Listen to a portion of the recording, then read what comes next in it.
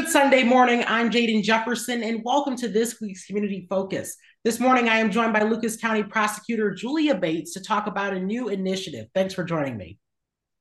Thank you for having me. That's so kind.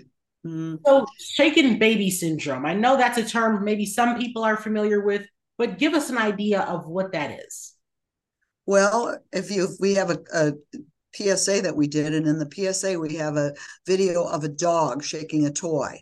If you've ever seen a dog take a toy in its mouth and just vigorously shake it, that's what happens with the baby.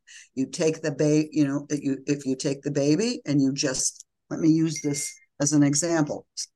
Kleenex doesn't take much, doesn't take but a few seconds to do the damage, and the damages can be insurmountable.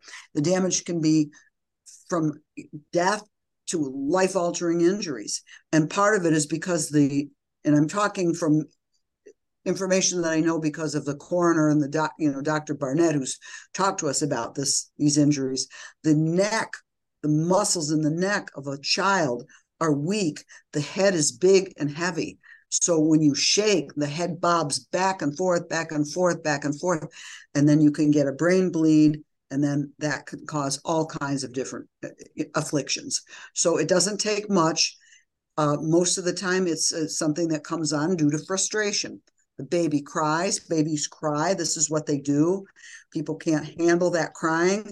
Pretty soon, it's so frustrating that you just say, stop, stop, stop, and this is what happens. So we had in Lucas County a number of these cases of recent vintage during COVID, where people were, locked up at home, not working, not socializing, not going out, babies crying. We had 3 of these cases pretty much in rapid succession, 1, 2, 3. And we decided to do something. We said, well, prosecuting the perpetrator is not going to save any lives. So what can we do to save lives? Because these deaths are so unnecessary. And talking about this shaken baby syndrome, it's obviously something you don't want to do with the young child. So, what are some things that parents can do if they're starting to feel frustrated, feel overwhelmed, instead of resorting to shaking a baby? Well, our tagline is, it's okay, just walk away.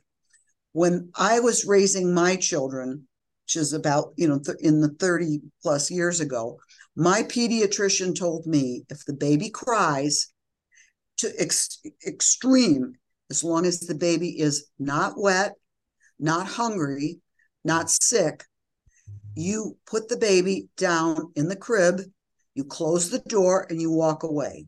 Now, you don't walk away forever. You walk away for, say, 10, 15, 20 minutes. He told me to run the vacuum so you don't even hear the crying. Then you go back and you check on the baby. If the baby's still crying, you pick the baby up, you rock the baby, you comfort the baby. But the crying is not going to harm or kill the baby.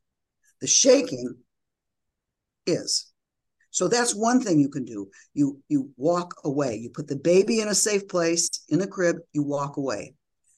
You can call somebody. You call a friend, you call a family member, you call somebody to say, hey, I'm frustrated, the baby's crying, I don't know what to do. So you reach out. We're going to try to provide some numbers and some places that you can go to get help. Babies cry, that's what they do. But the crying isn't going to kill them. So it's really just that simple. And where can people find some of this messaging from this initiative? Because, of course, this is going to be information that this group of people is going to be distributing out there. We're going to try to find some numbers. I don't have them that I can give to you right this minute because I don't have them at my disposal. But NAMI, the Mental Health Organization, Children's Services, there are a number of organizations here. A Family and Child Abuse Prevention Center. All of these are resources in our community that can help people that are having issues. The last thing we want is an abused child. What we really want is we want somebody that's frustrated, that's scared, that's having a meltdown with the crying baby to reach out and get some help. Maybe we can even establish a hotline here. Wouldn't that be wonderful? Just like we have a domestic violence hotline, we have a heroin addiction hotline. So a baby child abuse hotline would be a great thing. And those are definitely two important things to remember. There are resources available, and it's okay to walk away as well.